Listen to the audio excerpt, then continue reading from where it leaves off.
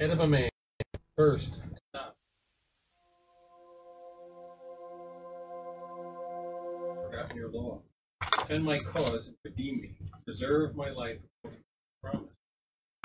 Salvation is far from the wicked, for they do not seek out your praise.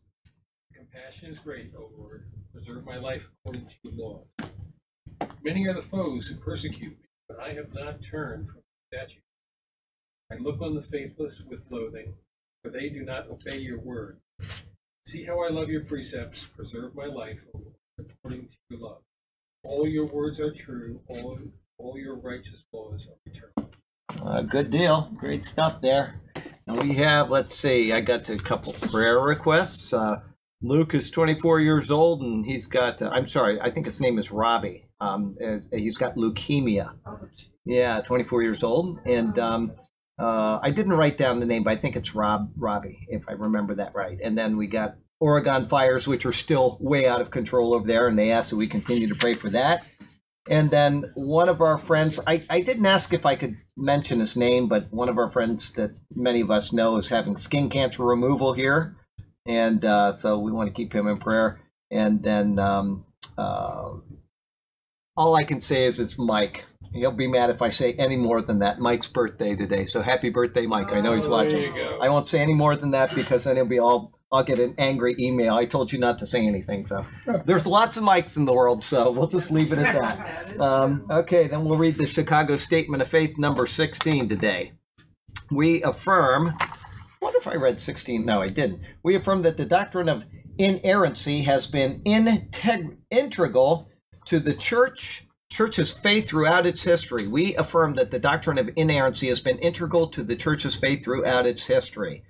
We deny that inerrancy is a doctrine invented by scholastic Protestantism or is a reactionary position postulated in response to negative higher criticism, which sounds just like liberals. Higher criticism, critics of the Bible, they come in and they say this and that. That was never a doctrine, and nobody ever taught inerrancy, and they say that this has always been a tenet of the church. Always. Is that people have said that the Bible is inerrant. It is without error. If Jesus said it was, then that's where it began. And everybody since then has said that.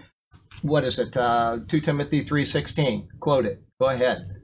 All scriptures given by inspiration of God and is profitable for teaching, Rebuke, teaching. Rebuke, for instruction in righteousness, that the man of God may be perfectly furnished unto all good works. Very good. Okay, so you got that. So, and there you go. 2 Timothy 3:16 itself claims inerrancy, if you just think it through. So there you go. Wonderful article. I have no problem or disagreement with that at all.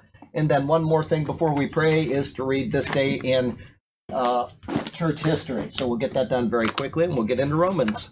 July 26, he never gave up.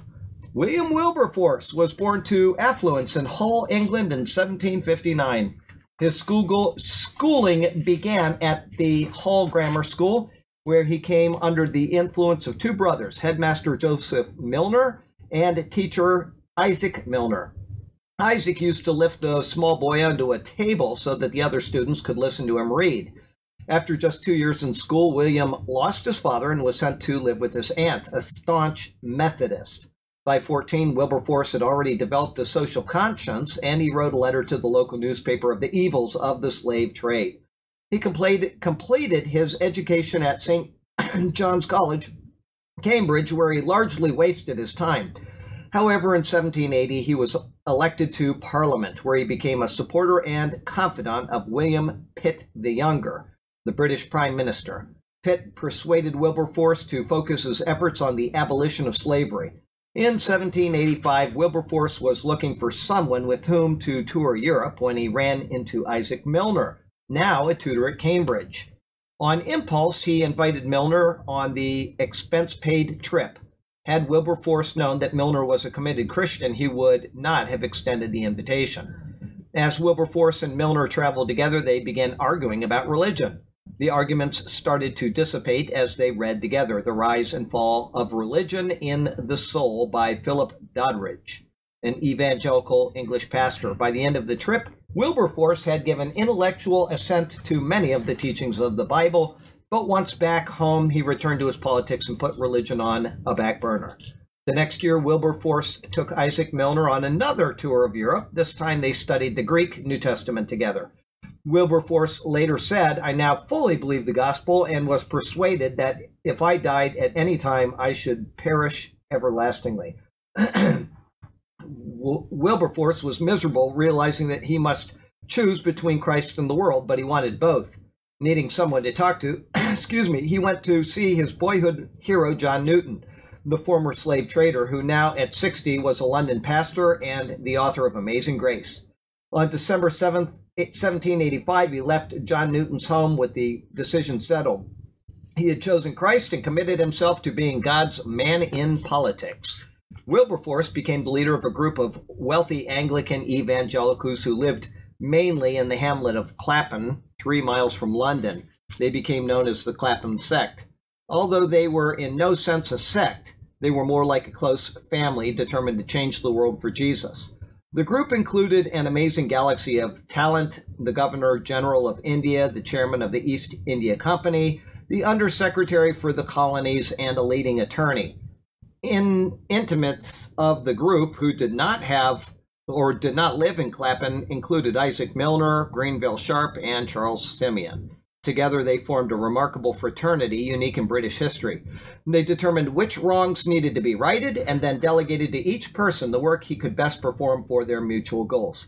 The first great achievement of Wilberforce and his friends was the abolition of the slave trade in 1807. But the abolition of slavery itself proved a tougher goal to achieve. On 26 July 1833, at the age of 73, Wilberforce was on his deathbed. Late that evening, he received word that the Emancipation Act freeing the slaves of the British Empire was assured of passing. His final political goal had been reached. 3 days later, he died. In the United States, or if the United States had not declared its independence from England in the Revolutionary War, slavery would have ended in America in 1833 without the Civil War. Reflection: it took 46 years for William Wilberforce to achieve his goal of abolishing slavery in the British Empire. Has God called you to a cause? If you feel discouraged because things seem to be moving slowly in spite of your efforts, remember Wilberforce and don't give up. Don't get discouraged and give up, for we will reap a harvest of blessing at the appointed time. That's Galatians 6, verse 9. So there you go. Kind of reminds me of the story of James Strong, who did Strong's analytical concordance of the Bible. Took him, I think they said, 33 years to compile it. Absolutely amazing. Every single word, one word at a time, the Hebrew with definitions and explanations, and, the Hebrew and Greek, and it was marvelous. And so it took them 33 years, and then they are now able to do it on a computer in 1 hour. 1 hour, they can make a concordance of the Bible. And when he heard that, he killed himself. Oh, geez. Okay, that didn't happen. He was dead long before computers came about. Anyway, great stuff. We'll say a quick prayer and get into Romans. Heavenly Father, we thank you so much for, we thank you for these great men of God who have been in the past and were willing to do wonderful things over long, long periods of time. And we get frustrated if something doesn't get done in a day or two. So forgive us of our impatience in this modern world and give us a heart to be patient over issues that sometimes do take a long time to get resolved. And we would pray for patience with the people in this world that don't want to see things resolved, and that we would be able to overcome their antagonism towards the Christian faith and towards right morals in this nation and in other nations around the world. And Lord, we do pray for all of the people that were mentioned a moment ago on the prayer list, and we want to say a prayer of thanks and praise for Mike, who's having a birthday today as well. And we want to thank you for the people in the Philippines who are attending from the Superior Word over there in Iligan City. And so, Lord, we love you, we praise you, we exalt you, and we do so in Jesus' name. Amen. Okay, we have Romans 12, verse 21 is where we're at today. Last of the chapter. Do not be overcome by evil, but overcome evil with good. Okay, and I had not had mine open, so I'm not even going to bother checking to see if it's close to yours or not. I'm sure it's probably close. But give me a second here. Okay. Overcome evil with good. That's a tough one. I got to tell you, that's a tough one in today's world. Paul finishes chapter 12 of Romans with this verse. When we allow ourselves to be overcome by evil, we are the ones who lose the battle. No doubt about it. It's like when you get into an argument with somebody and you start yelling invectives at them, you've lost the battle. All right, stay cool, use logic, and you can usually shame people just by using common sense when they're the ones that will get mad at you and they'll lose their cool, but try not to do that. Anyway, this is perfectly obvious when observing the acts of an instigator. As he needles and pushes, he will delight in his perverse exploits. As one falls prey to him, the smug satisfaction of victory can be evidenced on his face. He has overcome and feels vindicated by the reduction of you, his foe, to his own depraved level. Once again, you're on Facebook and you're arguing with somebody, there's a point where you suddenly come down to their level. The two proverbs that are side by side that I may misquote them, but don't argue with a fool lest you become like him. And the next one says, argue with a fool lest he become exalted in his own eyes. In other words, there's a point where you argue with somebody because you don't want them to think that they have achieved mastery over you. But you don't want to continue arguing with them because eventually you will look like the fool that he already is. So you got to use wisdom. It's not always easy, but you can very quickly find yourself on Facebook in an argument with a fool, and the next thing you know, you were a fool. So you got to be careful with that. But you do want to defend what's right. You do want to defend sound theology. And sometimes it's just beyond pointless to keep going after one or two posts because you know that this is the type of person that we're talking about. Anyway, so however, if you stand against him and continue to put forth blessings and goodness, there will eventually be a vindication of your approach in one of a couple of ways. One is that the instigator will simply release a stream of anger and profanity and depart, which we all see from time to time, or he may concede that you have been right in your actions. Either way, good has overcome the evil.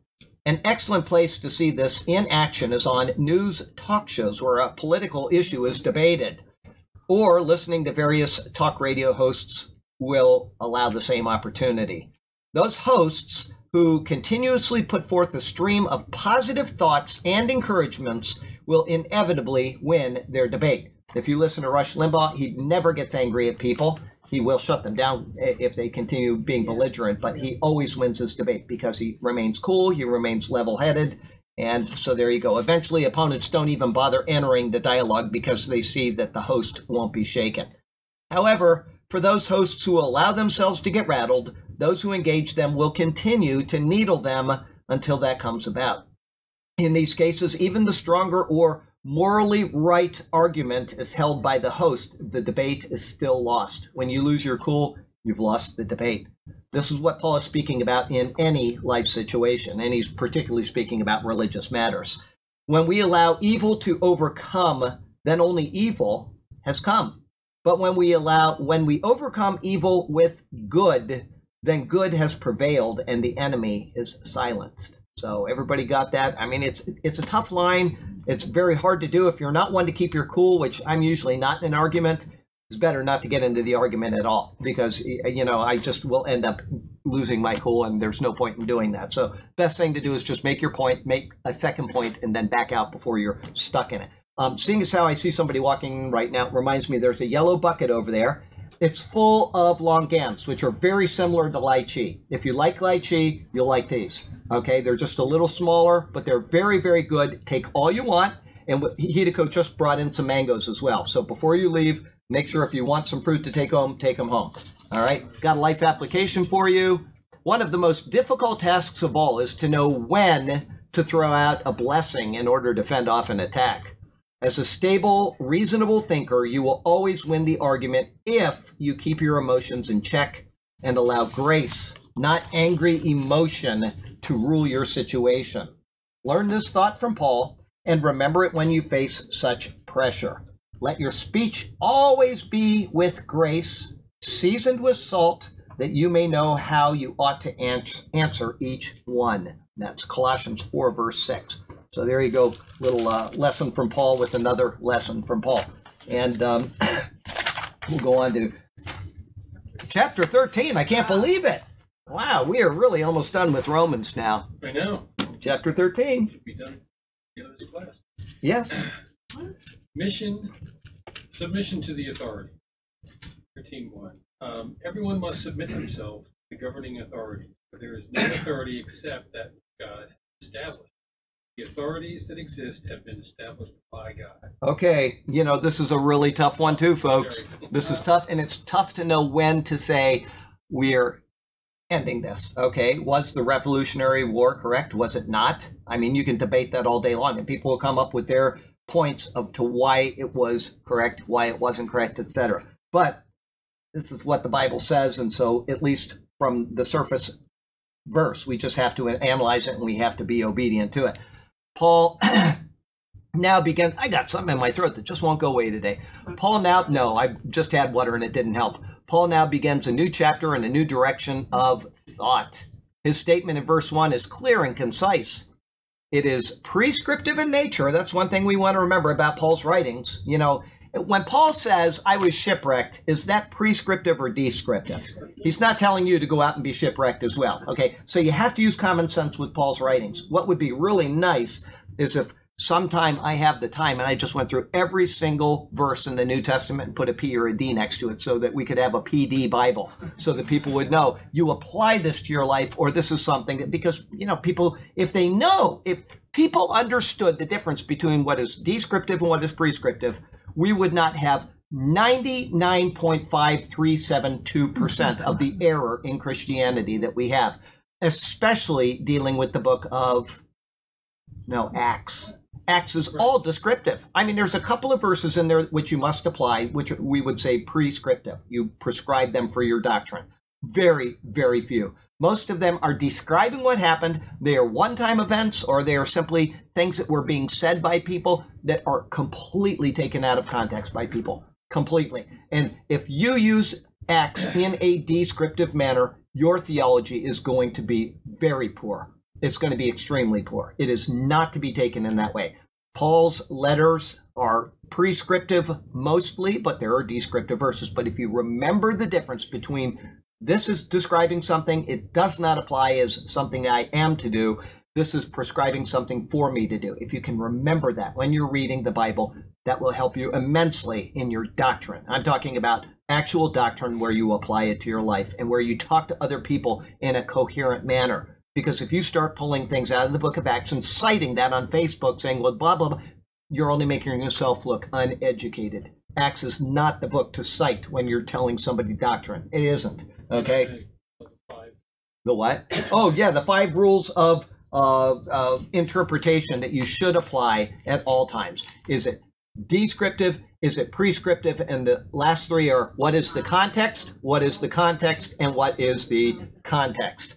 Context is the most important thing, and people take everything out of context. They just rip it out of context, and they cite things, and that will hugely harm your ability to have sound theology. Keep things in context. Who is being spoken to? Under what dispensation? Oh, by the way, talking about dispensations, we have the last book of Esther this weekend, and I'm telling you what, it is marvelous. So what is Esther pointing to? What is it teaching us? It's all going to be wrapped up. It's going to be a long sermon, so the prophecy update is going to be shortened a little bit this week, and we're going to start the sermon not at 11:30, but whenever Sergio's video is ended. I don't care if it's 11:15. If people show up late, that's fine. I'm not going to stay here all afternoon for a 30-page long sermon. So anyway, if you're not here at 11:30, or if you come at 11:30 for the sermon, you may be coming in late. Just want to let you know that in advance. Okay, where was I now? 13:1. Paul now begins a new chapter and a new direction of thought. His statement in verse 1 is clear and concise. It is prescriptive in nature, meaning it is a prescribed directive. It is not a wish. It is a command. Okay? The second half of the verse will explain the first half. Afterwards, he will give obvious conclusions based on his comments here. Okay? Verse 1 begins with the words, let every soul be subject to the governing authorities. Okay? Very clear and concise. If you're in the Philippines, your governing authority is President Duterte, and then he's got his cabinet and however the government structure is of the Philippines. When you're in Iran, you have the Ayatollah, and you've got, these are the governments that you live under.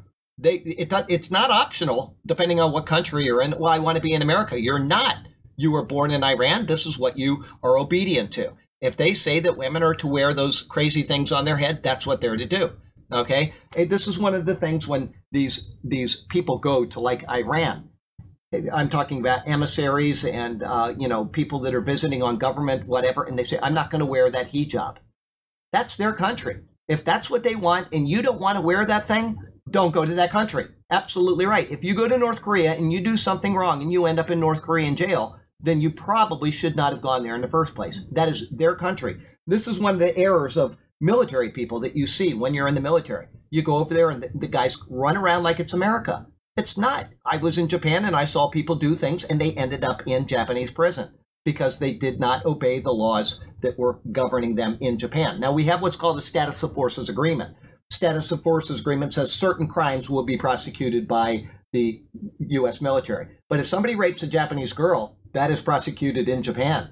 If they murder somebody in Japan, that is prosecuted in Japan. And then they give them the death penalty, and that's the end of them. This is the way of the world. So you're not immune to the country that you're in. You abide by the laws of the governing authority.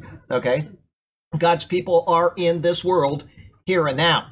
Though we belong to a higher authority and a higher rule which exists, it is a spiritual kingdom at this point. Until Christ returns and sets up his kingdom here on earth, he has appointed us to live within his spiritual kingdom while at the same time living under human authorities. This is how it is set up. The thing that really, really bothers me is Christians that will not engage in politics. And they say, well, I'm of the kingdom of Christ and I don't engage in politics. And that's what I would call narcissistic pietism. I'm better than you because I am in Christ's kingdom. And it's implicitly saying that you're not as good as me because you're living in this world. We live in this world. Jesus said, render unto Caesar, okay? And he was talking to Israel, but they had to do that, and they were God's people. That was God's established people, and yet they were to render unto Caesar what they were to render unto Caesar, right? And to God. So people that do not engage in politics of this nation, if they are a part of this nation, are only harming the own cause that they believe in. If they believe in Christian values, then they are harming the Christian values by not engaging in them. If you don't go vote for a Christian, guess what? You're voting against a Christian. Somebody else is taking that vote. So you have to engage in whatever government you're in up to the limit that the government allows. You can't go in and overthrow your government and say, well, I don't like what he said. And understand what I'm saying. You participate to whatever extent the government allows. Okay, so until Christ returns and sets up his kingdom on earth, he has appointed us to live within his spiritual kingdom while at this same time living under human authorities. And because of this, we are directed to be subject to the governing authorities. This means that we are to be obedient to the laws of the land, whatever they may be. But there is an obvious conclusion that we can make. If we are under the rule of Christ, the highest authority that exists, and a governing authority under which we live issues a rule which is contrary to the precepts of the Bible, we must disobey that rule of that lower government. That is what we must do. We cannot abide by a rule that is... Now, here's an example. Maybe I give it here. I don't want to give it and then... okay, I don't think I say it in the rest of my comments. In America, abortion is legal. Nothing we can do about it. We can work within the government to undo what the government has done. We elect the right people, we get the right Supreme Court nominations, and eventually abortion may go away. Okay, that's how we work within that system. All right, but we do not go and shoot abortion doctors. Okay, that is against the law. Okay, that's not something we can do. But further, this is the point I'm making about this particular verse. If the government says there is mandatory abortions after the third child, you must disobey that because that is against God's rule. You cannot murder a human being and be right with God. So in that instance, you must disobey the law. You don't have a right to shoot abortion doctors. You can work against what is clearly wrong morally in the abortion issue. But if the government imposes mandatory abortions and you're a Christian, then rightfully you should say, I am not going to obey this unjust law. Okay, better for you to go to jail and to be in jail because of your stand for God than to disobey God in the process. Okay, and that's why Christians are in jail all over the world today. It's because they live under oppressive governments and they will not abide by the particular laws which are contrary to God's law. Okay? If you're in an Islamic country and they decide all Christians have to renounce their faith or be executed, then be executed. That's the way it works, okay? That's just how it works. It's not something to debate. It's not something to argue. It's you are to put God's law first, always, okay? No different in how individual states are set up under the overarching federal rule. If America, for example, has a set law, and a state issues an order which violates the federal law, which we see all the time in liberal states now, anyway, then we must obey the federal law over the state law. The same is true with our obligation to God. The precept is seen explicitly by the apostles who faced the high priest in the council in Jerusalem. When they were given a directive contrary to what God would have them do, their answer was that, Please God rather than man. that's right, we have to obey God rather than men, or please God. Okay? However, supposing that the government under which we live has issued nothing contrary to our duties to God, we are expected to be in submission to them, and the reason is given. This is what Paul says. For there is no authority except from God, and the authorities that exist are appointed by God. That means whatever government you are on in this world was appointed by God. If you're in Iran, he chose for Iran to have that sort of a government. He made sure that that would come about. The 70 nations that stemmed out in the Table of Nations became all of the nations of the world. And what is being done now is contrary to God's plan. The Open Borders Initiative, not having, moving people without legal permission from place to place, what we're seeing is actually a violation of God's plan. He determined that these nations would exist. What's happening in the world now is a revert back to what we would consider Babylon. There was Babylon, there was one government, they spoke one language, they were all united, and they were united in a way that was contrary to God's will. And he separated the nations, and that has been his way of dealing with humanity ever since then. That is the way that he has ordained in this dispensation and until Christ comes to rule the world. Okay? What is being done in the world right now is trying to get back to Babylon. What does Google call their translator? Babel. That's right. I mean, everything that is happening in this world is to get us back to one language where everybody understands each other. There is freedom of movement, and so everybody can work against God's purposes. That's what's happening in the world. It's just a perfect example of what's happening right now. One government, one religion, etc. It's all being done, right? Okay, so there's no authority except from God, and the authorities that exist are appointed by God. Time and again, the Bible notes that it is God who sets up kingdoms and brings them low. You find it in the book of Daniel. You find it in the book of Acts. You find it all over the place. Okay? He directs the course of nations according to an infinitely wise plan.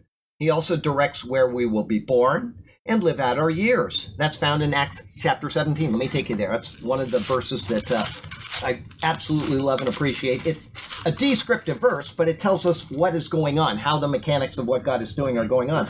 Take us to Acts chapter 17 in verse 26. It says, and he has made from one blood or one man every nation of men to dwell on the face of the earth. This is what God has ordained, and this is what he has done.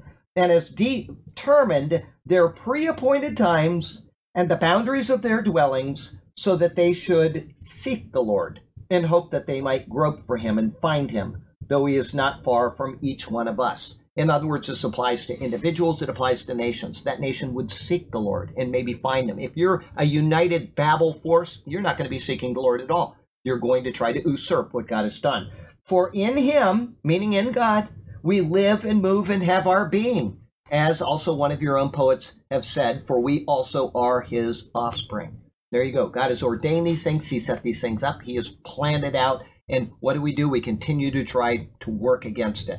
You know, that's one of the things about the United States. The United States has gone in and has conquered dozens of nations. And it's always given the nation back to itself. When we took over Japan, we could have said, you are now all going to speak English. You're going to go to American schools and you're going to eat apple pie on the 4th of July. We could have done that. It was an unconditional surrender. And we didn't do that.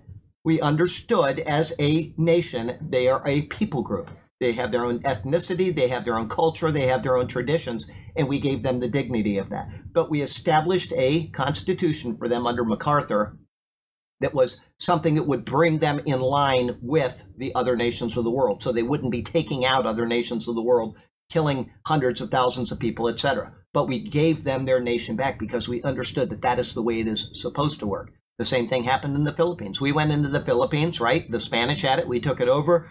They still speak Tagalog if they want. They can speak Spanish if they want. They can speak English if they want, right? But that is what we did with them. And you see that every time we go into a country, we don't say you're now this part of this country. Even Guam, it's a protectorate of ours, but we've given them choices. They can be a state if they want. They can vote for that, or they can be their own thing. But they drive on our side of the road. They use our money, but they have their own culture. We didn't go in and take that away from them. I'm not saying that America did everything great. That's not what I'm trying to say. I'm just trying to say that there's this understood thing that these are a different people group. They're entitled to what God has established for them. Okay? So, therefore, because he established these things, we are bound under them and are expected to be in adherence to what he has ordained.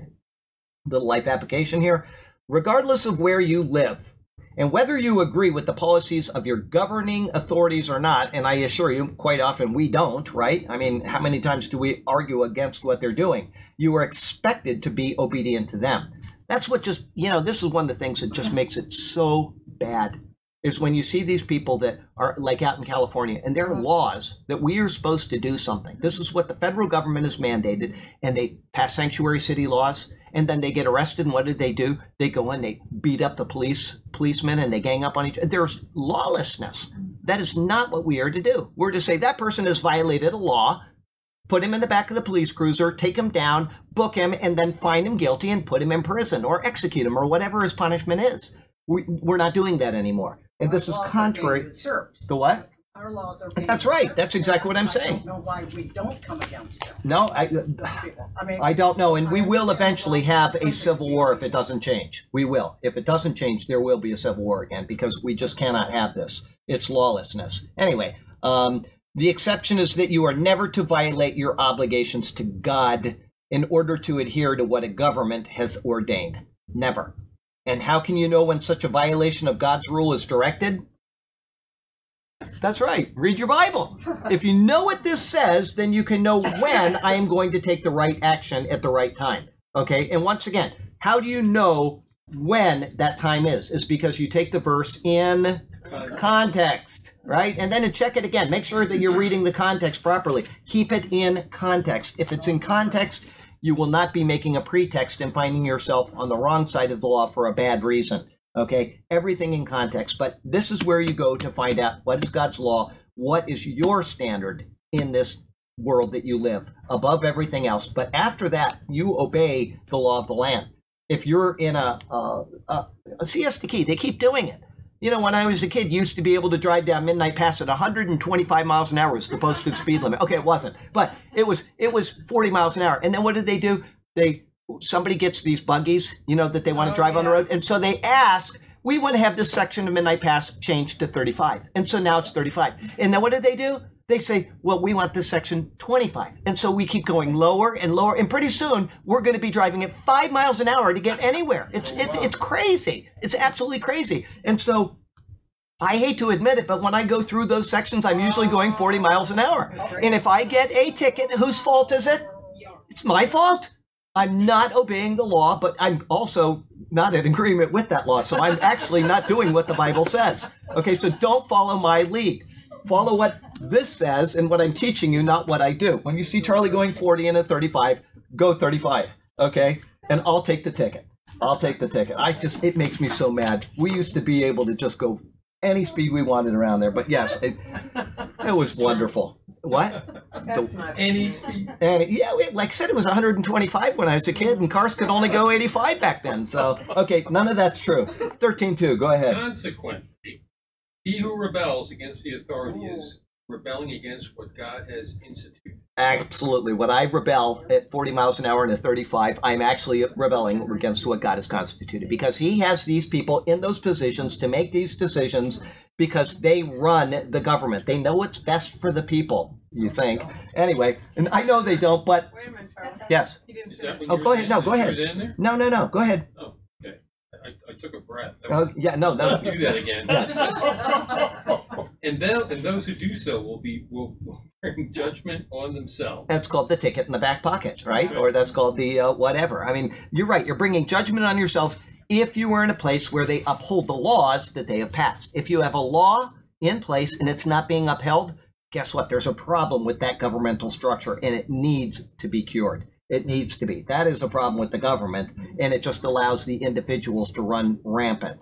All right. Anyway, Paul now begins. We're in 13:2. Yeah. Okay. This verse begins with therefore, as an introduction to the consequences of disobeying the prescription of the previous verse. It's a prescribed verse. Okay, where all people are to be subject to the governing authorities. When we fail in this regard, we can only expect the governing authorities to respond with force they bear against the malefactors. That's what you expect. Okay, you do wrong, somebody is going to use force. It may be just simply pulling you over with their car and writing you a ticket. Okay, or it may be something more. Okay, whoever, the word whoever is given as an all-encompassing roundup of those who would subvert the duly established authority which was appointed by God. By stating whoever, let me read it again so you have it. Therefore, whoever resists, okay? Whoever, Paul is ensuring that we note that believers are not exempt from this statement. This is why these people that say, I'm a part of the kingdom of God and I don't vote because I think it's inappropriate, I belong to a higher kingdom. Well, guess what? You drive the speed limit, don't you? Because if you don't, you're going to get a ticket, and that governing authority doesn't have any authority over you. Of course they do. You live in this world. You are set into this world by God. Wherever you are, whether it's the Philippines or whether it's Mongolia or whether it's Sarasota, Florida, you are to abide by the laws in that land, and you are to be a responsible citizen to the laws in that land. And if that means getting them changed by entering the government as a Christian, that's what you do. Because anybody that says that I don't vote because it's not Christian is not thinking their Bible through at all. They're not thinking it through at all. They're just trying to be pietistic in your presence, and they're trying to look more holy than you. And that is totally inappropriate. Absolutely. You just simply look at this. That doesn't mean that you have to vote. But if you don't, the consequences of not voting are yours. Abortion is one of the issues that I bring up again and again and again. Somebody has to speak against that issue. Who is it that's going to do it? It's not going to be the people that are in favor of it, right? The only people that are going to do it are the people that have the right moral base to start with, and there are very few of them out there, and they're 99.5% begin with a C and end with an N and have Richton in the middle, right? They're Christians, okay? So it's our responsibility to do these things, all right? So by stating whoever, Paul is ensuring that we note that believers are not exempt from this statement. If we think that because we are a part of Christ's kingdom, that we are not subject to earthly rule and authority, we are only deluding ourselves. And so whoever, including believers, resists the authority, resists the ordinance of God, as Paul says. Why? Because verse 1 told us so. The authorities that exist are appointed by God. There you go. Verse 1 told us, he's explaining it now. If we fight against our God-appointed rulers, even if it's the Ayatollah, he's a Muslim, right? God set him in that place for his purposes. Believe me, he did. He said he did. He did. When he says he sets up kings and he brings down kings, it is because he is God. He's got it figured out how it's going to happen. He's got it figured out when it's going to happen. But if there's a Muslim in charge of land, it's because the Lord has allowed that in that particular part of the land. And if you don't see that circling around one country over there, then you're not paying attention, right? Because he has got all of these foes and all of these people that are against his people in one little spot of land right there. He has done that for his purposes to bring the world to the place of judgment that it deserves. The end times judgment is going to come about, and he's doing it by using one little country in the middle of all of those other countries. He did it with America when he established it. He did it with the, the British Empire when they were ruling, right? No place on the world, what is it? The sun never sets over the British Empire. Well, now it does, I think. Maybe it doesn't still. I don't know. But everything was ordained by God to lead us to the end of days where the world will be judged because it has turned so far away from God. He has orchestrated it. Absolutely, this is what the Bible teaches. Okay? So if we fight against our God-appointed rulers, we are fighting against what he has ordained. It could not be laid out more clearly. and such resistance, as Paul says, will bring judgment on themselves. The word for judgment here is the word krima. It's a very common word. It is used at times for condemnation. However, it should be noted that civil disobedience by a believer doesn't mean that they will lose their salvation. Never does. That does not equate that, okay? We can be civilly disobedient. We can get locked up in jail. We can get executed for doing something against our government. It does not mean that you have lost your salvation. This isn't the type of condemnation which is spoken of. A sealed believer is saved despite such wrongdoing. Guess what it says? Let me take you here very quickly so you remember this verse. It says in 2 Corinthians 5, I'm still in 1 Corinthians. Stop turning backwards, Charlie. 5 verse 19, it says there, I'll go back to 18. Now all things are of God, all things, including governments, right? Who has reconciled us to himself through Jesus Christ, speaking of believers, reconciled to God through Jesus Christ, and has given us the ministry of reconciliation. And that ministry, he's going to explain it now. That is, that God was in Christ reconciling the world to himself, not imputing their trespasses to them, and has committed to us the word of reconciliation. We are not being imputed our trespasses. Another version of the Bible says, not counting men's sins against them. We are not being imputed sin. How do we know that? Because the wages of sin is death, and we have been granted eternal life because of Jesus Christ. If the wages of sin is death, and he is still counting sins against us, then guess what? We do not have eternal life. When we die, we will be forever separated from God. God is not counting our sins against us, so we can't make these category mistakes. When you are saved, in other words, you are saved. You are sealed. It is done. Anybody that says that you can lose your salvation has not thought through this issue, and it is a very clear issue. It is very concise, and it is very precise. You cannot lose your salvation. You can lose your joy, and you can lose your life. Go out and shoot somebody right now if you want. Borrow my gun. It's over there in the pulpit. And what's going to happen? They're going to arrest you. And in Florida, we still have a death penalty. Old Sparky is probably going to catch up with you, right? That is what happens. But you're not going to lose your salvation over it. God has sealed you with His Spirit.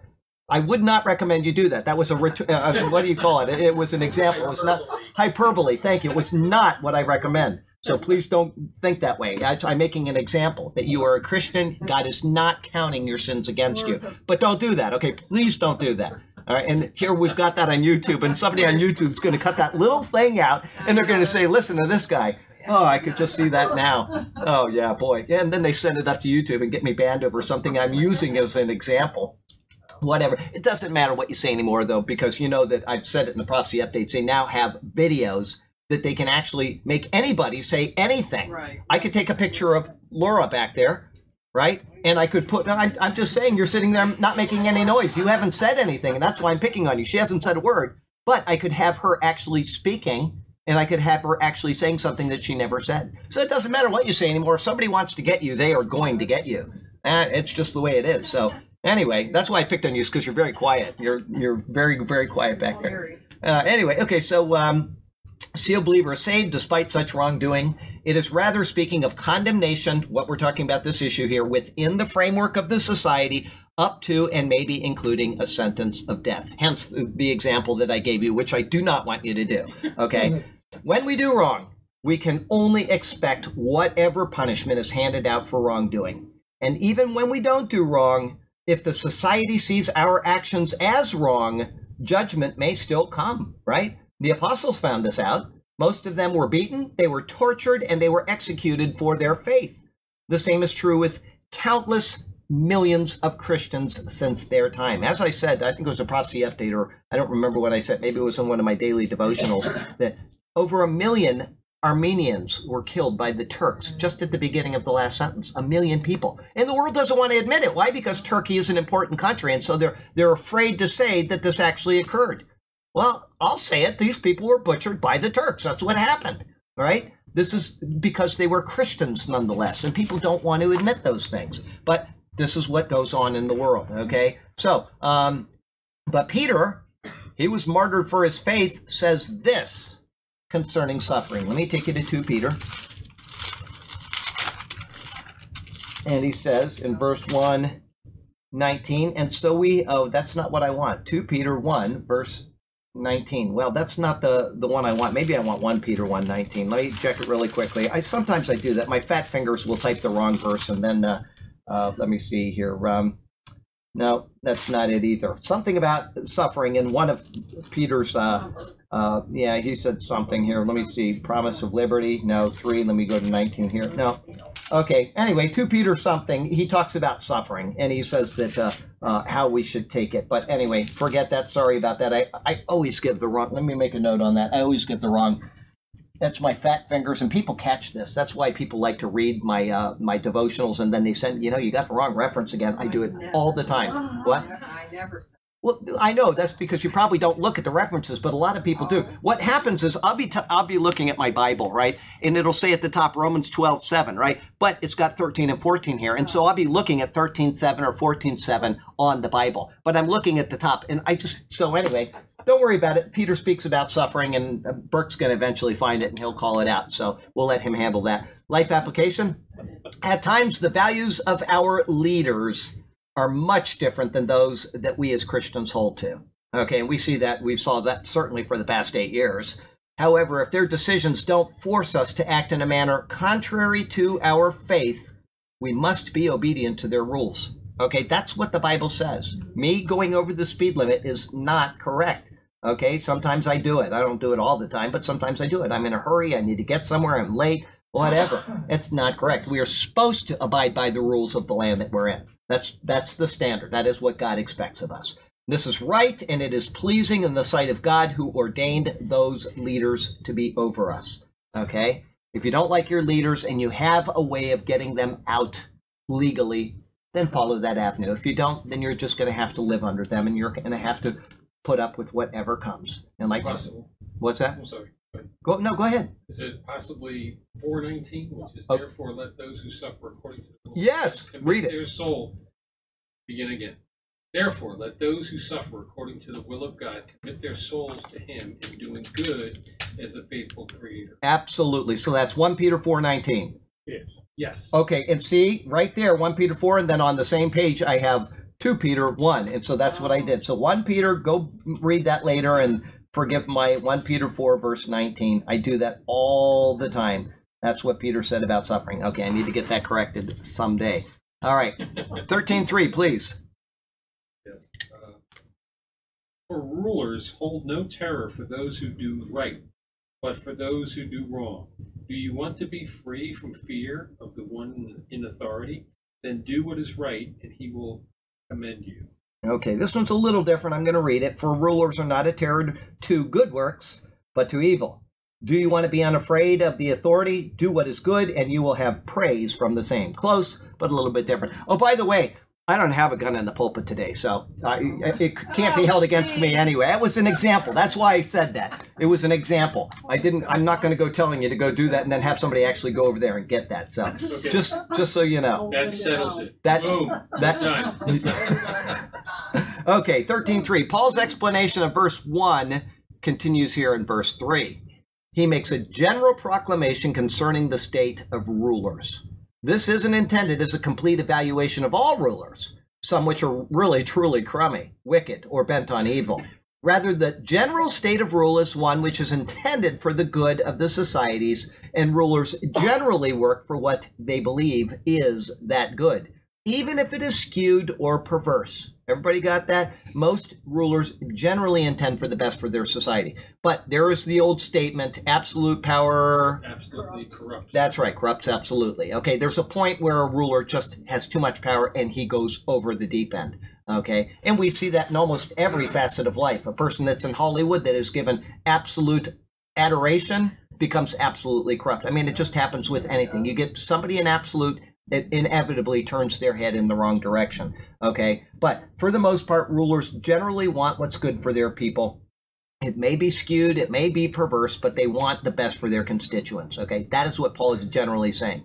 Not always the case. We got some rulers in the world today that do not want the best for their people. This is the general idea that Paul is giving us out. Okay, what does the Bible say? Good becomes in end times. Good becomes evil. Evil becomes good. well, that's Isaiah chapter 1, where he says, "Woe to you who call evil good and good evil who trade." Exactly. What's that? Isaiah 5:20. I said 1, didn't I? Let me go there then. And I'm thinking of 1:18, which says, "Come, let us reason together." Anyway, okay, Isaiah 5:20. Hang on. See, we got a little scholar back there. She's out there yelling out Isaiah 5. Hang on a second here. Yeah, it's not an end times. It's just that it's the state of men all the time. It says here, woe to those who call evil good and good evil, who put darkness for light and light for darkness, who put bitter for sweet and sweet for bitter. Woe to those who are wise in their own eyes, which is something Paul warned against just a couple verses ago, and prudent in their own sight. Okay, so there you go. That's that. Whereas what I was thinking of, and it just came to mind, and I'm glad you corrected me on that. Thank you. I was thinking of Isaiah 1:18, which is, "Come now, let us reason together, says the Lord. Though your sins are like scarlet, they shall be as white as snow. Though they're like red like crimson, they shall be as wool." I don't know why that came into my mind with the verse you had, but thank you for, I hate having the wrong. Burke is very good about Bible verses. I'm not. I can analyze them, but I'm not good about remembering the numbers that go with them. So, okay, here we go. Bent on evil. And what is universally true is that God has ordained these rulers to be rulers, and therefore his good end is being worked out through them. Even if they're bad rulers, even if they're doing bad things, he has ordained them to be there so that his good end will be worked out. Remember, as I said, we've got all of these countries that are around Israel, and a good end is going to come out of it. But there's going to be a lot of death. There's going to be a lot of heartache before that happens. But it is always the good that God is working towards. In the end, that is always what he's working towards. Yes? So, you live in the society, you should be obedient to it. And also vote. Right. Things like that. Now, take this verse, though, and most people say, well, wait. I'm in God's kingdom. He's going to pick whomever it is. So, well, that's the same thing as saying that God picked my wife for me. You know what I'm saying? Yeah. In the end, we have choices to make. Right. Everything comes down to that, and that becomes almost like the what do you call it? Calvinism, with choosing Christ or not choosing Christ, or whether you're predestined or whether you're not. And in the end, we have choices to make. What is the answer to that question? God figures in our choices. If we didn't make the choice, then he did not figure that in. He knew that you wouldn't make it, and someday you're going to stand before him, and you're going to be accountable for not making the right choice. Okay? There's an individual thing that's going on with him, but he already knows what choices you're going to make, and he's got it all figured out. But that's the answer to that. What's that? I said it's very hard for some people to grasp. Oh, absolutely. Well, Paul tells us to pray. Why would he even bother? Right. Why even bother if what we're talking about here, that hypothetical that he just gave, if that is the case, then why bother at all? But Paul says that we are to pray. Jesus says that we are to pray. As a matter of fact, Paul says the prayer of the many, implying that when you have many people praying, it's going to have a greater effect. That's why we pray as a group. Instead of us just going home and saying our own little prayers, we all bow our heads and we say a prayer and we all agree to it if we agree to it, right? It's because God has factored that in. I will say something that is so bizarre. It's so bizarre that you'll think that's not possible. But I am certain that if you were to say, Paul's been dead for what, 2,000 years, 100 years, or we'll say 2,000 years, right? I would say that God is outside of time. And if somebody today was to pray for Paul's ministry, he would have factored that into Paul's ministry. Yeah, that makes sense. It makes sense to me because God is timeless. He is outside of time. So for me to say, Lord, I pray that you give Paul an abundant ministry is going to have an effect on something that happened 2,000 years ago because he is outside of time. I'm not telling you to do that because people will think you're absolutely crazy, but I'm saying that if you were to do that, I can see God accepting that prayer for Paul's ministry because he is not limited to the time that we are in. Okay, so just so you know, he factors all of these things in. That's why we are told to pray. Otherwise, there'd be no point in it. There'd be no point in going and voting. There'd be no point in choosing Jesus and saying, I receive Jesus Christ, because he's already predestined you to be saved, and so you don't have to do anything. And why be a missionary? Why tell anybody about Jesus? Just stay home and watch TV. Right. Okay, don't read your Bible. It's not necessary because he's already figured in the fact that you're saved and you don't need to have good doctrine. Okay, whatever. That's all crazy thinking. All of it. We are in this world and he has placed us in this world for a reason.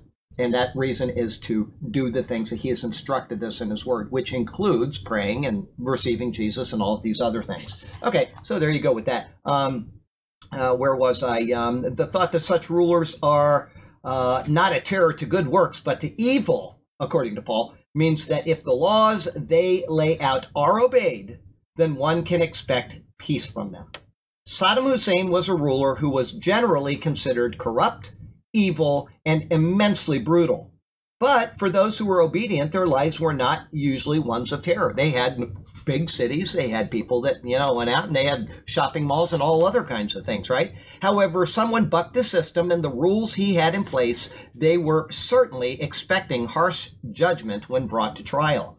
Terror is a good word to describe their state. Okay, the people that didn't want to obey, they were in terror. And so, although to be generally applied, Paul asks a question which should generally be considered. Do you want to be unafraid of the authority, Paul asks. Do you? Anybody here want to be afraid of the authority? No. Okay. This is to be taken as a rhetorical question with an obvious answer of yes, you want to be unafraid of the authority. Only a perverse person would want to be on the outside of the law.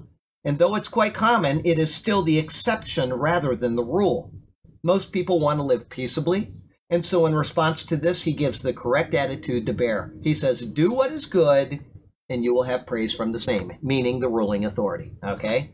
Laws are in place for the proper working of society.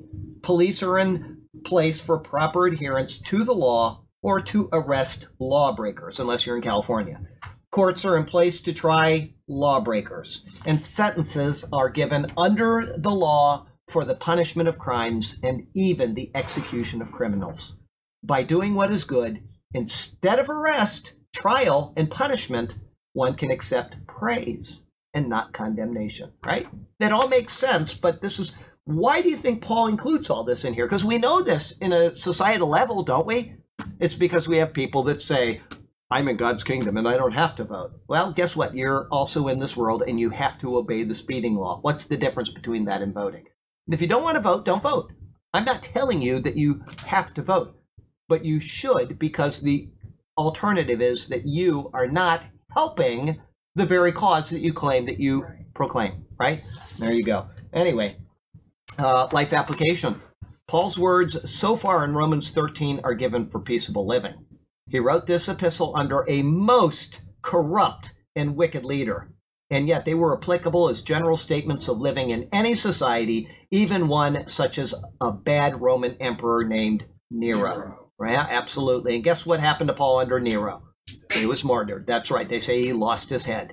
Okay? And the same is true today. Whether we have a good leader or a bad one, we should endeavor to do what is good under their rule. You had something.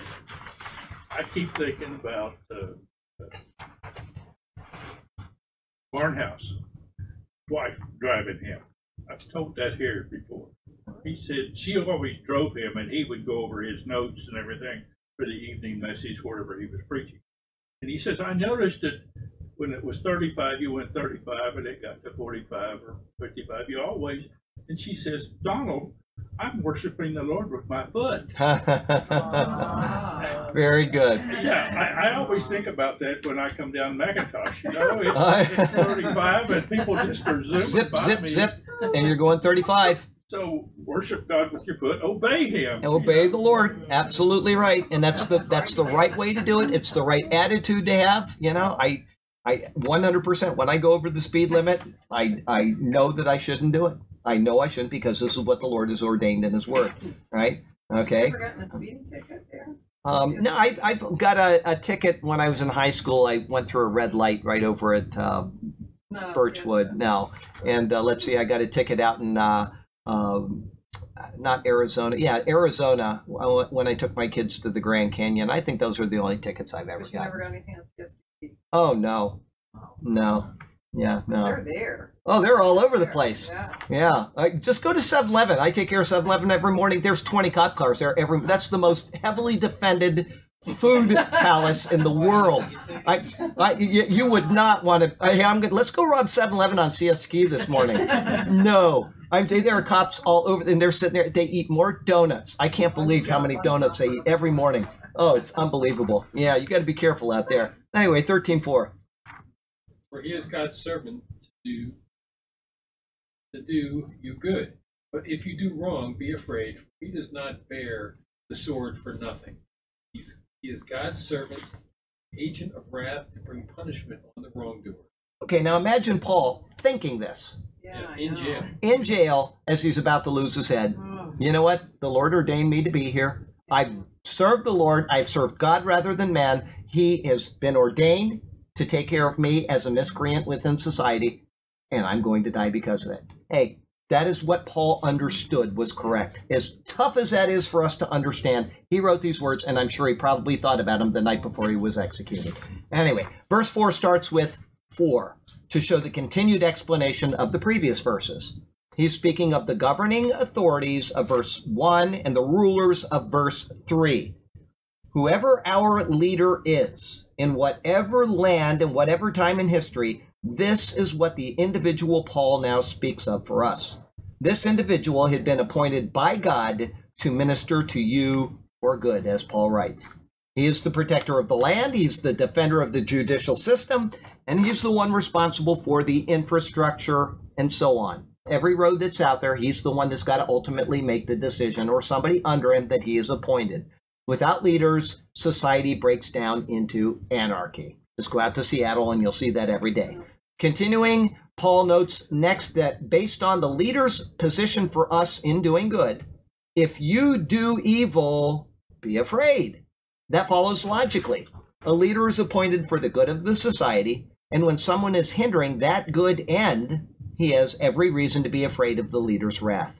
He is the bearer of the sword, symbolizing the one who wields the policing and military power. When you have the sword in the old time, nowadays it's a gun, right? Or it might be an army tank or whatever it is, but he's using the sword as the emblem of the authority. And he does not bear the sword in vain, he writes.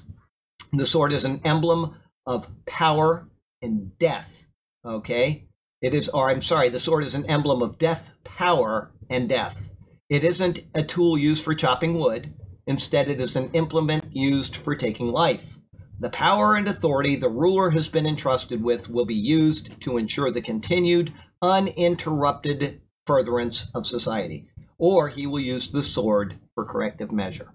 Okay, like I say, in some you go to England and all they have is those nightsticks. They don't have guns when the police walk around, right? They took away all their guns. So now what do they have to do? When they have an incident, they got to call out the military and they bring in the big guns. It's just, yeah, well, whatever. It is what it is. But in the Old Testament, we read in the Bible, we read the term the edge of the sword. Does anybody know what it is in the Hebrew? The mouth of the sword, right? And in other words, the sword is a devouring instrument. Like the soul of a man, when you use the sword, the mouth eats away the soul. He's dead. Okay, so you get the symbolism. It's much more rich in the Hebrew than it is in the English. Anyway, as noted in verse 1, there's a point where facing the sword is expected. That is when our allegiance to God is usurped by a human ruler. The exiles from Babylon were faced with such a dilemma in Daniel chapter 3. Remember that? Shadrach, Meshach, and Abednego, right? And they stood on the side of the Lord, even in the face of death. Right? However, this is the exception and not the rule. Apart from our allegiance to God, we are instructed to live and work within the confines of the rule under which we reside. Perfect example. Let me take you I hope I got the right verse this time. I'm going to take you to Jeremiah 29, and I think I've got the right one. As a matter of fact, I recognize the verse, but Jeremiah 29 says, this is what he told them to do. I'm going to take you back. Thus says the Lord of hosts, this is verse 4, the God of Israel, to all who were carried away captive, to whom I have caused to be carried away from Jerusalem to Babylon. He's writing to people that are in captivity because of the sins of their people back in Israel. Build houses and dwell in them. Plant gardens and eat their fruit. Now, this is the Babylonians who went in and killed all kinds of people, destroyed the city, destroyed the temple, took the people captive, and he's telling them these things. He says, take wives and beget sons and daughters, and take wives for your sons, and give your daughters to husbands, so that they may bear sons and daughters, that you may be increased there and not diminished. And here's what he says in verse 7, and seek the peace of the city where I have caused you to be carried away captive, and to pray to the Lord for it, for in its peace you will have peace. Now imagine that. This is the people that came in and conquered the Jewish nation, the people of God. They don't have any right to do that. We're the people of God. They came in, and They obviously didn't read their Bible, because God says, I'm going to use them as judgment against you, because they were the sinners. And he used somebody that was less righteous than them, supposedly, to destroy them and take them captive. And he says, pray for them. Pray for their continuance, because in seeking their peace, you will have peace. That's what Paul's saying right here in the book of Romans. Okay, so Plus they were going to be down there 70. yeah, they're going to be there 70 years. You might as well make the best of it and not get your head cut off in the process. So the reason is restated for us to understand clearly, according to Paul, for he is God's minister and avenger to execute wrath on him who practices evil. God is the one who establishes, builds up, and tears down societies. And he is the one who places every position in exactly that position that he determined. Remember Acts 17, 26 through 28 that I read you a minute ago. He made all men from one blood. Then he says he appointed their times and their places of dwelling so that they might seek him. He's not far, he's not far from them, or whatever. Let me read it again, because it's such a pretty passage. Anyway, don't want to misquote it. From each one of us. What's, yeah, he's, exactly. Yeah, that's, hang on. Let me read both. I want to start in 26 again. And he made from one blood every nation of men to dwell on all the face of the earth, and he has determined their pre-appointed times and the boundaries of their dwellings, so that they should seek the Lord and hope that they might grope for him and find him, though he is not far from each one of us. For in him we live and move and have our being, as also some of your own poets have said, for we also are his offspring. God created Adam. We're all the seed of Adam.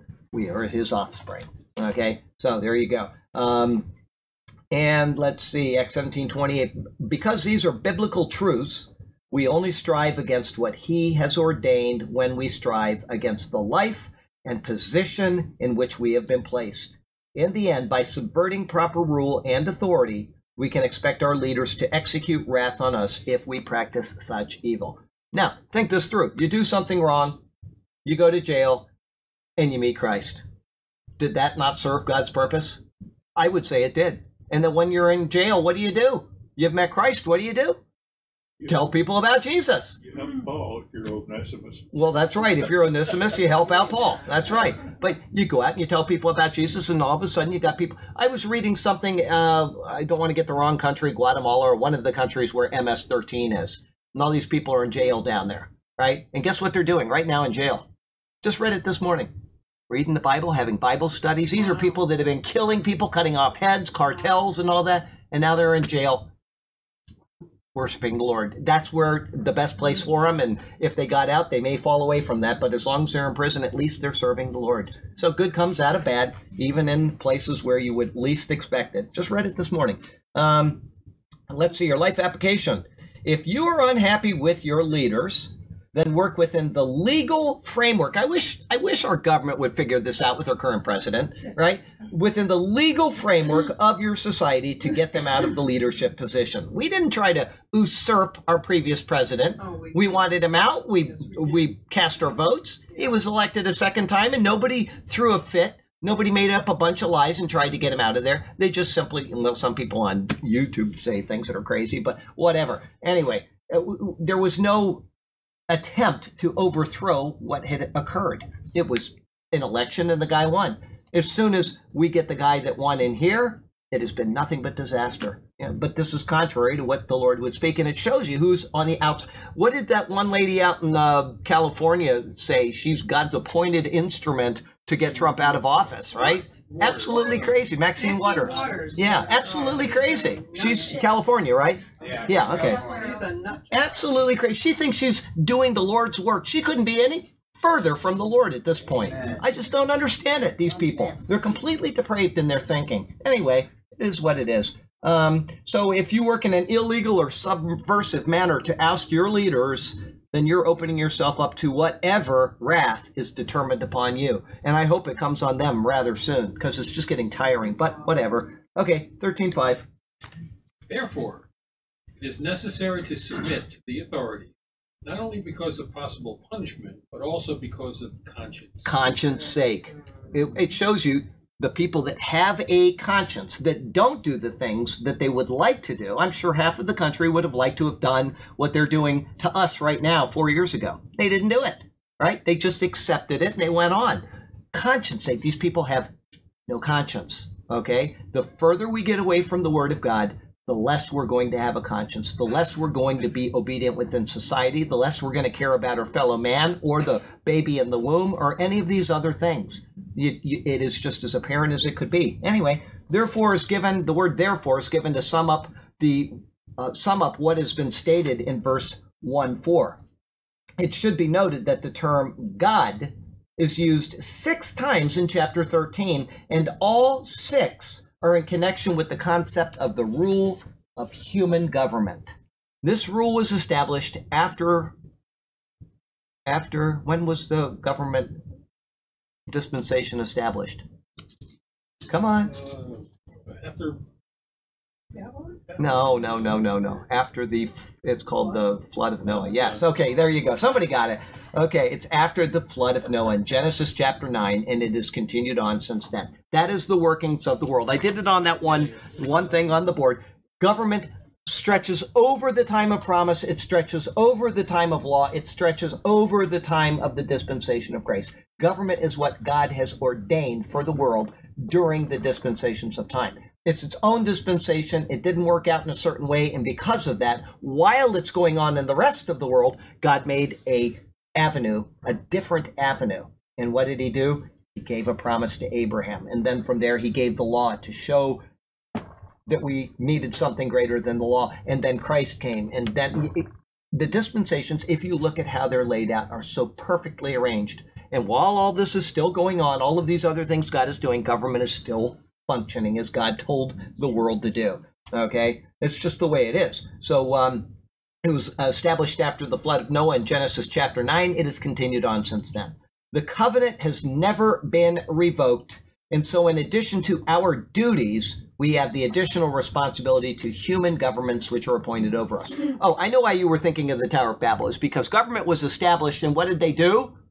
They didn't do it, right? Instead, they all clumped up in one little place, and they said, we're going to build a tower up to God, right? So he said, this is not what I have ordained. I've ordained for you people to go out and to fill up the world and to establish governments. And they didn't. And so what did he do? He changed the lip, the tongues, right? And then he spread them out. And from there, people's eyes changed a little bit, and they became a people group. And then this people's group skin changed a little bit, and they went up here, and this people's skin changed a little, and they went over here. And that's why you have in Australia, you've got the Aborigines, right? They've got dark skin, but blonde hair, right? And then you've got this group of people over here that has red skin, and they don't have any hair on their face at all, which amazes me. And, so you've got all of these people groups that have genetically matched, and they become their own people groups, and they're all over the world. This is what God has ordained, right? And how do we know that this could have happened in 5,000 years? Is because type in sometime white couple with black baby, or black couple with white baby. Happens all the time. Doesn't happen a lot, but I mean, if you type it in, you're going to see couples that have never had any, we'll say, white in that black stream, and they have a white baby, or vice versa. And it just happens because there are genetic mutations. And it just type it into the internet. You'll see 2 white parents with a black baby. It just happens. They prove by DNA that the father is the father, etc. Awkward. Yeah, it is. It's awkward. But guess what? It can happen that quickly. And when God ordains that something happens here, what happens? This group of people says, well, we're a little different. We're going to move over here, right? And so the people groups move, and very slowly, but sure enough, they turn into their own people groups, and they move to these different areas. I have no problem with that. This is what the Lord ordained. And when you're told, you're speaking your own individual language, and you're told to go out into the world, and I don't understand them, so I'm going to walk with you guys for a while. And after 150 years, you don't look at all like each other anymore. You have different attitudes. You're doing different dances at each other's weddings, and so you separate a little more. Think of this. Think of Germany and France right next to each other. Do they speak the same language? No. Absolutely not. A German, unless they learn each other's language, they're not even close, right? You've got all of these countries, and they're all within just miles of each other. And they're their own individual cultures. Some of them wear lederhosen in Germany, and some in Germany wear something else, but they still speak German. But they're all the same culture with their own little enclaves. And then you get just right over a border, and they speak an entirely different language, right? And that is the way it's been for eons. It's not like it's just, This is what God has ordained, and this is what they are trying to undo in the world today. They're trying to do away with what God has ordained so we can get back to Babel. Okay? Anyway, where was I? What verse are we on? 6:5. Okay, let's see here. The covenant has not been revoked. And so in addition to our duties to God, we have the added responsibility to human governments appointed over us. And because of this, you must be subject, as Paul says, not only because of wrath, but also for conscience sake. Paul just told us that the appointed ruler does not bear the sword in vain. And so we should be responsible citizens in order to avoid his wrath. But even more, because he is God's appointed minister, we have the added reason of being subject for conscience sake. In other words, if we rebel against the duly established government, then we rebel against what God has ordained. We, in essence, work against what our conscience should be subject to.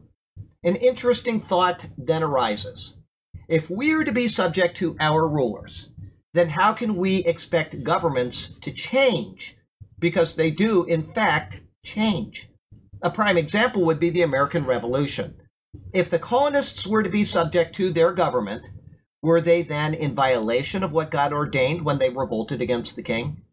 The answer is no, because the leaders of the colonies signed their names on the Declaration of Independence. By signing their names, they established a new government with the intent of separating from the old. Those who vowed allegiance to the new government after the signing of the Declaration were now subject to that new government. However, it should be noted that if their cause failed, those who served the ties of the old government would have been punished for their actions. Such wasn't the case, and so those who are citizens of America today cannot be held to the governing rule of England. Now, it is interesting. You think that they signed their names before things started out. They said, we are committing our posterity to a new rule. Yes. That's what's going on in our country today. Well, that's right. That's So right. how are we not to stand against our government? As I said, the government is going to either prevail or something new is going to come along. Okay, but if somebody goes out and they sign a declaration saying, I am no longer a part of the United States of America, we'll say Texas does it. It now comes to what is God ordained? Is God going to ordain that Texas becomes its own country? Or is he going to say, no, this country is going to take him over? Because he establishes rulers, he sets them up, and he brings them down. So if they sign a declaration of separation from the United States and they prevail, that was God's intent. If not, then they have disobeyed, okay? And God will rectify that situation. We just have to figure out, in the end, God knows. And, so we have to just be careful in the process of attempting to do our best first, always to honor the Lord. And then after that, how are we going to do? Here's something, perfect example of this happened 2 weeks ago. There's a perfect example of it. The people of California. Oh, yeah. The people of California, under the laws of the Constitution of California, submitted a proposition to bring to vote in California to divide the state into 3 entities. That was following the law of the land. That was legal, it was just, and it was right. And the California Supreme Court turned it down against the people's will. That was in violation of what God would have ordained, because they used the law to allow that to happen. Okay, so if the people overthrew the Ninth Circus Court, hey, you know what? I would have no problem with that at all, because they have been the ones who have usurped the will of the people, as the Constitution, it says, allows. There you go. So we just have to, these things, there's no easy answer to these things, right? There isn't. I'll give you another example. My wife is from the southern islands of Japan. They had their own king. They had their own culture. Now they're a part of the country of Japan, right? They still speak their own language, though, don't they? They have their own culture. They have their own things that they do. They also speak Japanese, but they have their own thing. God has ordained that the people of Okinawa would be Okinawans, and they still are. Even though the people have tried to override that and have tried to change it, they still are. There's a group of people up in North Japan called the Ainus. Is that how you pronounce it? They're their own people. They're their own culture, but they are within the people of Japan. Hey, this is how it's worked out, and God has been working it out, and it continues to work out. Well, the colonists had something going for them. Oh, sure. mostly saying that, okay, we don't believe in the Anglican Church. We believe in Reformed Church that everyone's like. Absolutely. And, they were persecuted, so they left, and they said, okay, well, God is on our side, I guess. Eventually it worked out. It was. So Yeah, eventually it worked out for the good. That's right. But that wasn't just a sudden decision. As he said, that went from eons of people leaving their countries, coming over here, uniting into their own country, etc. It wasn't something that just happened. It wasn't just a revolution. It was something that took time and a lot of care and thought, and it was obvious what God was doing there. Now that we look back on it, I don't know how obvious it was back then, but we got time for one more verse if we go quick. 6. This is also why you pay taxes. The authorities. Oh, dang it. For the authorities are God's servants who give their full time to governing. Oh, Really? I hate that when that happens. In the previous verse, one avenue concerning the change of governments was looked at. There are many ways in which governments change: coup d'etat, elections, overthrow by attacking enemies, and so on. They're all common ways that changes in political landscapes may occur. Another one is implosion through overtaxing of the people and abuse of the taxes which were levied on them. This is where the United States is today, and I typed this 2 years ago, and we've even got it worse now. Although the implosion hasn't happened yet, the meal is already over, the cake has been served, and her fall is inevitable unless drastic measures are taken. A self-inflicted wound due to greed for power and control. And it has come about in no small part through the taxing system which is set in place. Having said that, and despite that, Paul instructs us that it is our obligation to pay taxes. He uses the word for. It explains the previous thought, which is that we are to be subject to the ruling authorities. Because we are, and because we are the ones who levy taxes, we are to pay what they levy, or they are the ones. And Paul gives the reason, for they are God's ministers, attending continually to this very thing. Their job, even if it means financially ruining the lives of citizens under them, is ultimately to meet God's purposes. If America implodes, it is because God said it is time for America to be taken out of the picture. Yeah. When it happens, it happens. All we can do is say, this is the Lord's will. Okay? It is God who sets up nations, and it is he who gives them either good leaders or crummy leaders. This is seen again and again in Scripture as Israel and her surrounding neighbors are highlighted. When a nation is obedient to God, he gives them good leaders who properly shepherd the people, and when they turn from him, mock his word, he gives them crummy leaders. In a constitutional republic like the United States, this means that the wound truly is self-inflicted. And yet God knew before the choice was made that it would be. In a nation such as the U.S., having an ungodly leader means that a vast portion of the electorate chose that ungodly person. God's foreknowledge of this is used in the overall plan of nations as he has ordained. Therefore, when a political party comes into power which ignores the Constitution, redistributes the earnings of those who work to those who are indolent, shun God, and promote perversion, there's still no excuse to not pay the taxes which have been levied, no matter how exorbitant. God's plans are being worked out even through such wicked people. One important lesson of the Bible is that even though God doesn't author evil, he can work with the evil we perpetrate to meet his good end. So when you get your tax bill and see that it is unfair from your perspective, pay it as you should. You are a citizen of the nation you belong to, and the money, though seemingly wasted, and certainly it is having its intended effect. Life application: pay your taxes. Heavenly Father, we thank you for the lessons of the book of Romans, and yes, they are difficult lessons. They are often way, way beyond our ability to comply with fully, even though we are supposed to. And there are times where we struggle with the issues that we're presented with, but you have presented them. This is your word, and you have instructed these things for our building up, our edification, and for our obedience. And so help us as Christians to be obedient to the ruling authorities that are placed over us. And because we're talking about ruling authorities today, I would like to take a moment and pray for our ruler in this land today, our president, who is trying to get this ship turned around and to return the power to the people as it was originally mandated in the Constitution. I would pray that we would support him, that you would be with him, keep him from the evil which is hemming him in on all sides, and give him the will and the stamina and the power to overcome these people and to prevail, if that is your will. And we certainly want to pray for your will in all things. And when we do, we'll do it in Jesus' name, because he is our Lord and our Savior. And we thank you for his work in our lives, and we praise you in his name.